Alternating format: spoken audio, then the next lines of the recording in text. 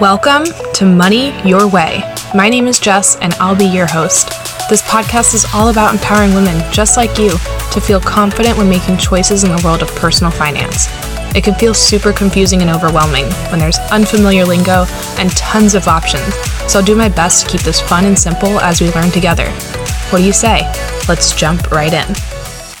Welcome back to the Money Your Way podcast. I'm so excited that you're here. And this episode topic today has been probably my most requested topic from my listeners. So I'm excited to introduce Lindsey, and we're going to be talking about the idea of getting started with investing. So if you've never invested before, but you're looking into getting started with that, this episode is going to be for you. Lindsey, welcome to the show.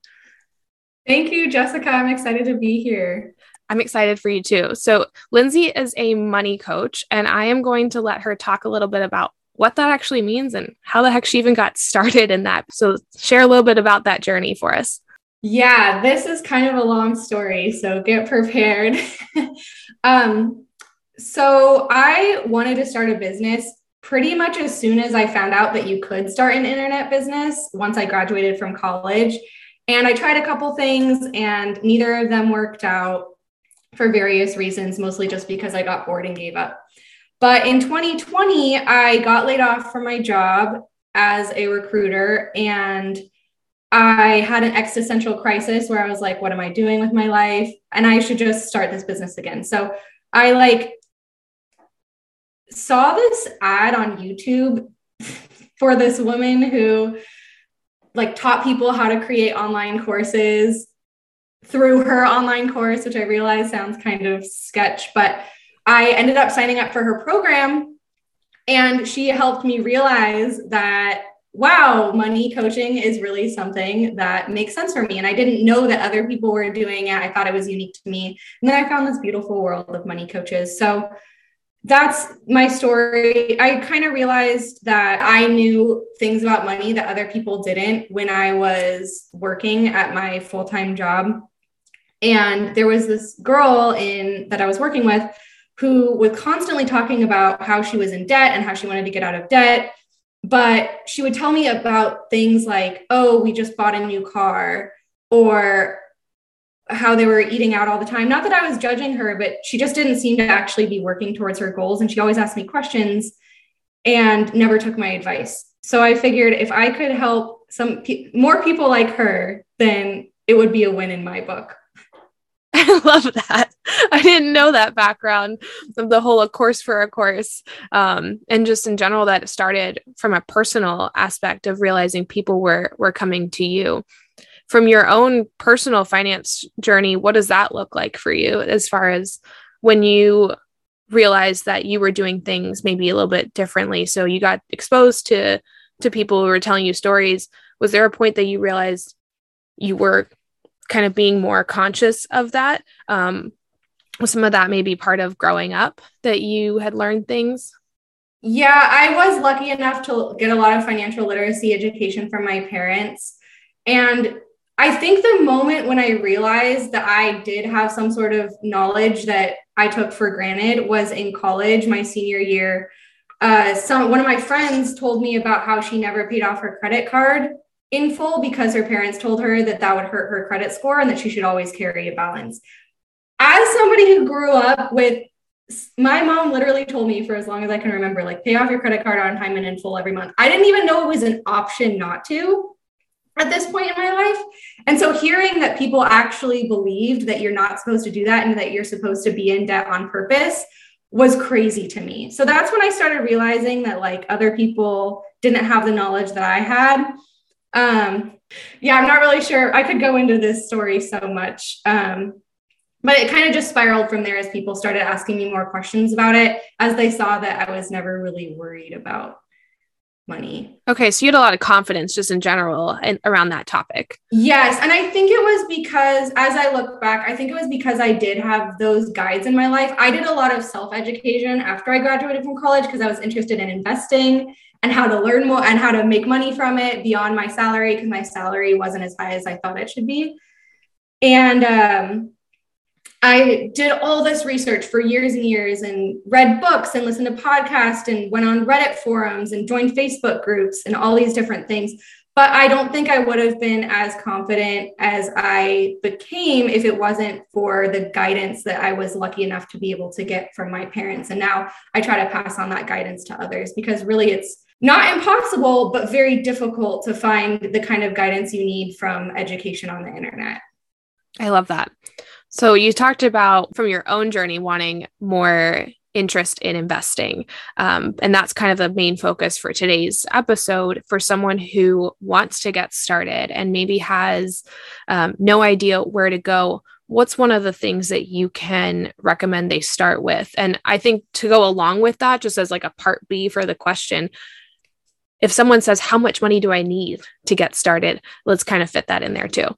Yeah. So the first thing that most people do when they try to get started with investing is they start researching investing. And that is a mistake that I also made when I first started getting interested in it, because the information out there is so overwhelming. It's contradictory once you get into it enough, and it's confusing. But after spending almost 2 years now money coaching and going through, my own journey and coaching others, I realized that the investing journey doesn't start with investing at all. It starts with understanding your own financial situation. So the number one most important thing you can do to set yourself up for investing success is understanding how much money you're saving every month. And you do that by tracking your spending and tracking your income and seeing, okay, am I actually saving money every month, or am I spending more than I'm making? That's a great first step. Let me ask another clarifying question, because I think a lot of my listeners might have some sort of debt.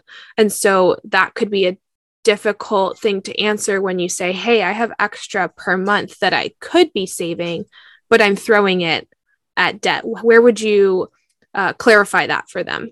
Yeah, so that's part of the first step. So the first step is knowing how much you're spending and making every month, right? And for some people, you may be throwing extra money at debt, but for many people, they don't know, they might be throwing chunks at debt, but there's no real strategy behind it.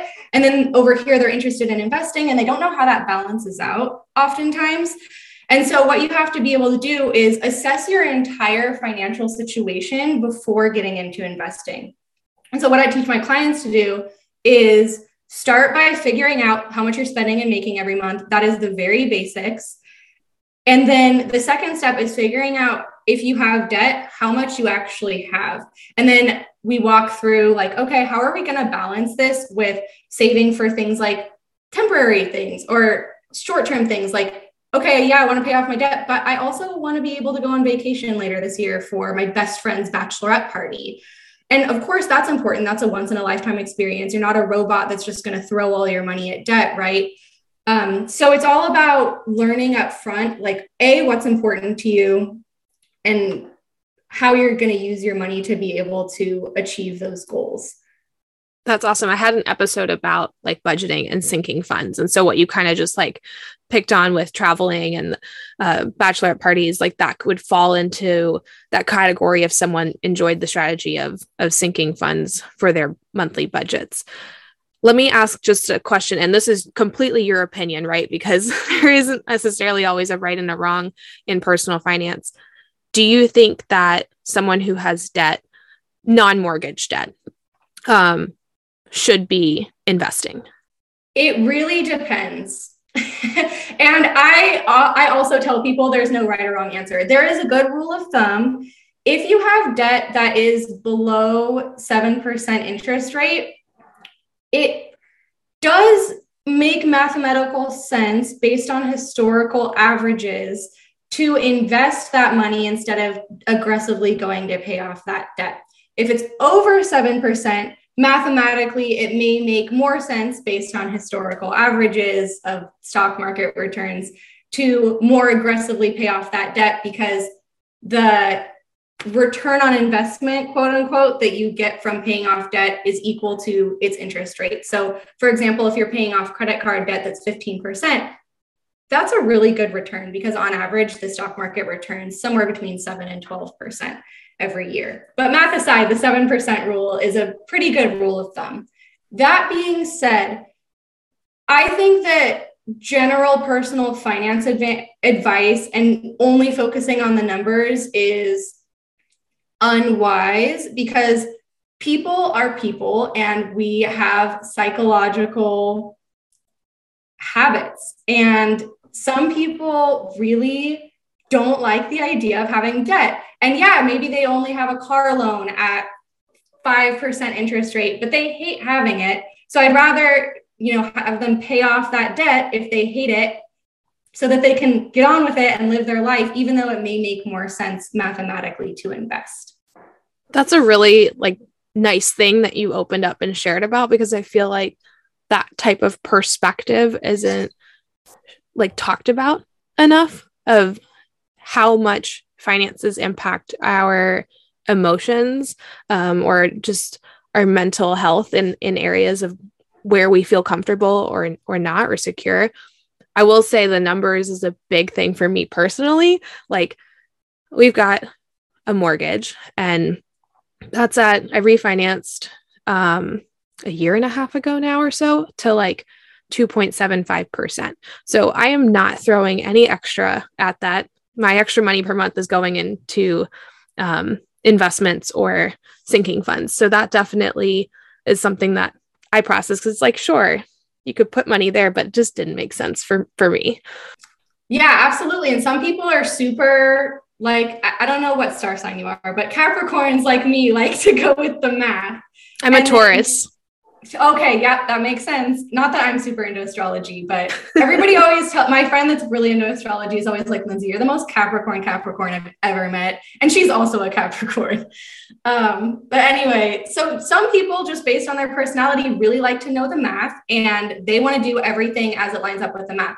Some people are not like that. I don't know what star sign goes with that, but some people just, the emotion really takes over them. For example, my friend Taylor at Imperfect Finance on Instagram, she's amazing. Oh, she's Imperfect Taylor now, actually. She used to be Imperfect Finance, but she started her journey because she wanted to pay off debt, and her debt was pretty low interest. It was a student loan, but she was like, I don't want this debt lingering over my head. I want to pay it off, even though it doesn't make as much mathematical sense. So she paid off her debt, and then she started investing. So it really just depends on your personality. And that's why I make everybody assess that as the first thing they do when they start working with me. Hey, what's important to you and why? Yeah, I think that definitely is a clear first step for people to consider and process. Mm-hmm. So now that someone has gone through understanding their own situation, and if going into investments is right for them, that world can feel maybe really overwhelming. What would you suggest, or how would you even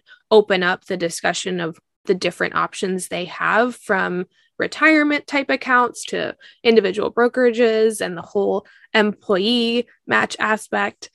How do you start to simplify that for someone? Yeah. So the first step, like I said, is that clarify step where you understand, your situation and your goals. And that's what we just talked about. The second step in my method is building confidence. And that's the step where everybody usually starts. And it's just researching and knowing, figuring out, okay, what's this whole investing thing? What do these retirement accounts mean?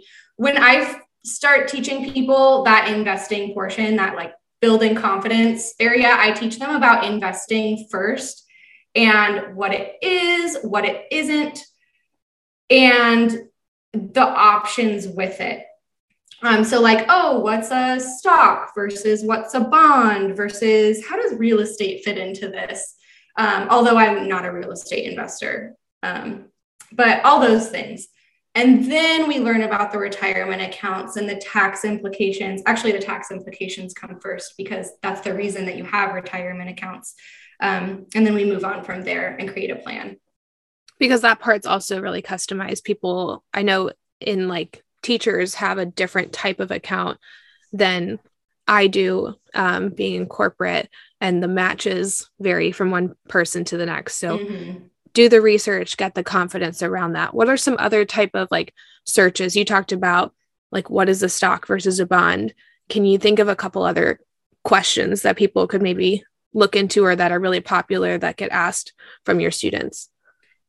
Yeah. So once people start doing research on investing, they also learn about very early in the process, usually the term ETF or index fund is brought up. So then I start teaching people, okay, you know what a stock is versus a bond. Now I teach you, you can buy all of the stocks or all of the bonds or a mix of both. So defining not only stocks and bonds versus real estate or whatever, but also the different kinds of funds that you can buy into to be able to buy those assets, which is a stock or a bond or whatever. Absolutely. And we won't get too detailed, but within that area, people can also research the fees associated with them, right?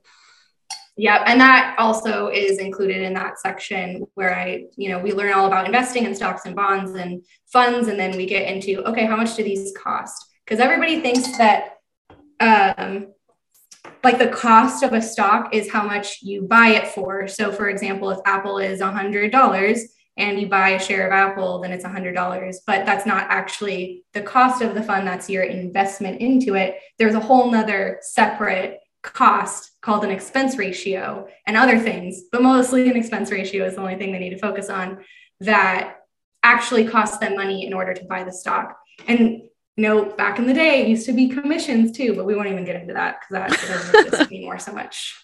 I can tell you've done a lot of research. Then also, I'm sure you talk about dividends. So there's the cost aspect ratio, and then there's what you get on a return outside of just performance. Yeah. So like all the ways you make money from stocks and the risks associated with them as well. You're talking about these in different sections. So this is all from your course for your students, this is right? all from my course. And this is how I think about it in my brain. That's awesome. I think it's in my opinion, the best organized way to learn this information. What comes after the confidence section? Clarity, confidence, compounding. So that's when we create a plan during the confidence section, and then we execute it all in the compounding stage.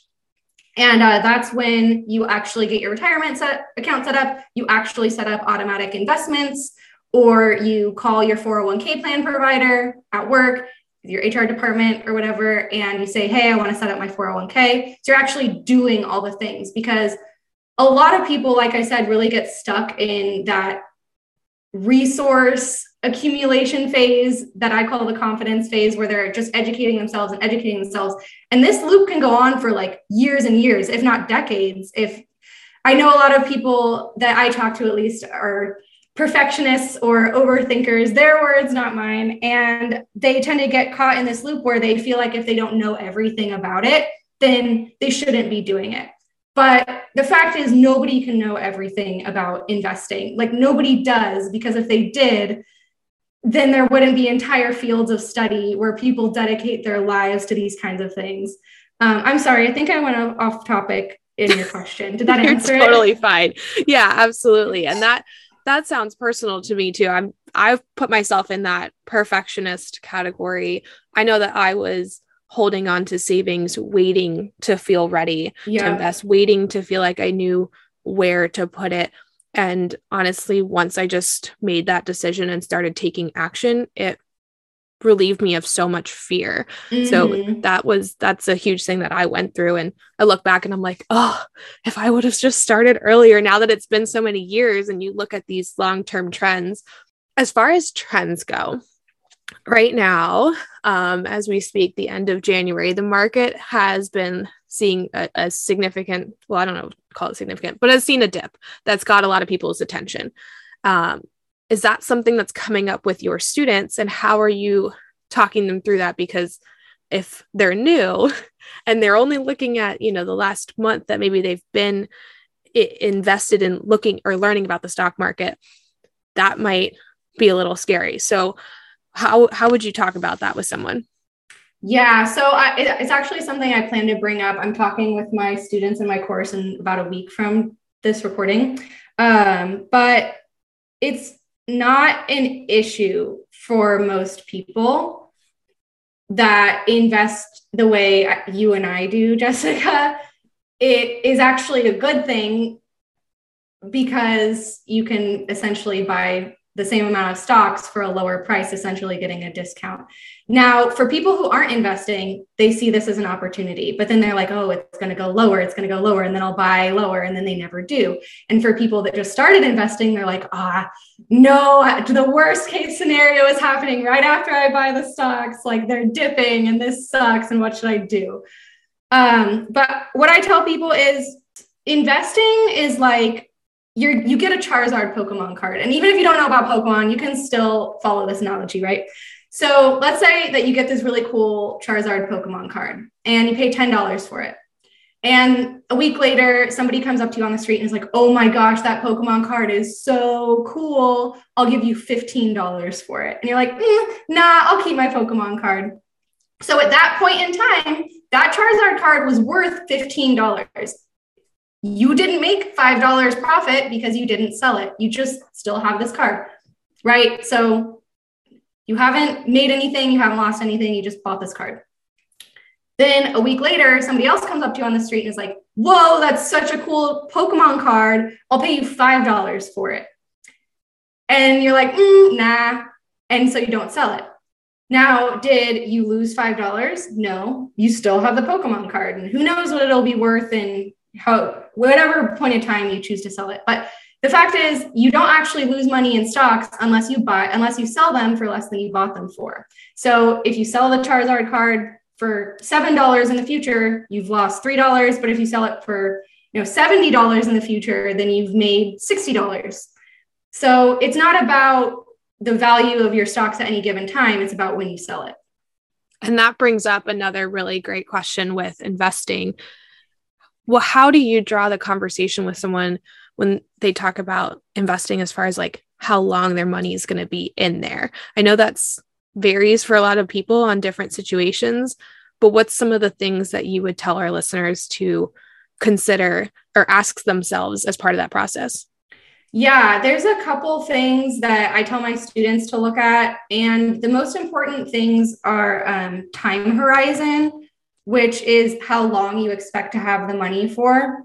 Historically, the stock market has never dropped in its 120-year history. It has never dropped for more than 20 years. So let's say that it was worth $100 at some point. It's never not been worth $100 within any 20-year period again, if that makes sense. So time horizon, the longer you're invested, generally, the safer it is to invest. Gosh, I'm forgetting the other ones that I usually talk about in this moment, but that's the biggest one is time horizon. Another one is risk tolerance. So like, can you actually stomach a potentially 30 to 50% drop in your investments at any given time, even though you know the knowledge that, even like I'm not selling it, so I'm not actually losing any money, but looking at your investment account and seeing 30% less dollars than were in there 2 weeks ago is really scary, no matter how much research and preparation you've done. So do you have the ability to stomach that? And if you can't, then maybe you should rethink your investment strategy. So those are the two most important things: risk tolerance, like how okay you are with volatility, like the going up and down of the stock market. And then the other one is time horizon. And based on knowing those two things, you can make an investment strategy that works better for you. So maybe you can have more cash saved, or you can buy more bonds, which generally like smooth the ride, so that you're not losing as much at any given time, but you're also not gaining as much. So risk and time horizon are the most and all those different options come up during that research phase of what they have to choose from. Exactly. And that's why the beginning phase of gaining clarity of what your risk tolerance actually is so important, because then you know what you should be investing in. This has been so awesome. I can just imagine someone who's never gone into this yet, but has had that desire, listening to this episode and feeling this urge to get started and start taking some of those steps. Do you want to share a little bit more about your course and what that would look like for someone who's interested in maybe learning more about it? Yeah, so my course is designed to help you learn how to grow your money through investing with confidence so that you won't have to worry about your financial future anymore. And it goes through all of the things that me and Jessica talked about today. So everything from clarity and knowing your situation to confidence to learning all the things you need to learn about investing and retirement accounts and all of that. And then actually doing it, getting that compounding working for you, which you can learn more about in the course, by executing everything. So actually opening those retirement accounts up, actually putting your money into a separate bank account so that you're saving your emergency fund and things like that. Is the course a set period of time or a self-paced type of thing? Currently, it's self-paced. So you can watch the video modules whenever. You get lifetime access when you sign up. So even if you're busy, you can watch, a couple minutes at a time. That is awesome. I'll link the application or the form for people to look into in the show notes. How else can they find more about you in general? Like if they want to keep hearing your content, I know I found you on Instagram, but where would you suggest people look? And I'll link everything that you mentioned. Yeah, sounds good. So my Instagram is the best place to find me. I'm at your_money_BFF. You can also find me on TikTok with the same handle. I'm a lot more active on Instagram. It's a friendlier place over there. And then I would highly recommend starting by watching my free workshop. I am doing a live version of it on February 8th.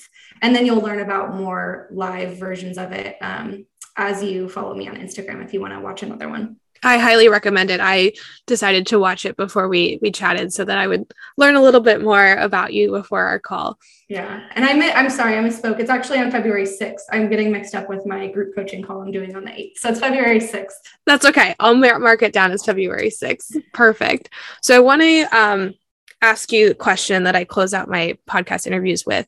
And that is, what is one permission slip that you would give the listeners, whether it's something that they should have a permission slip to start or stop doing? And it could be related to the topic for today or not, just whatever comes to mind.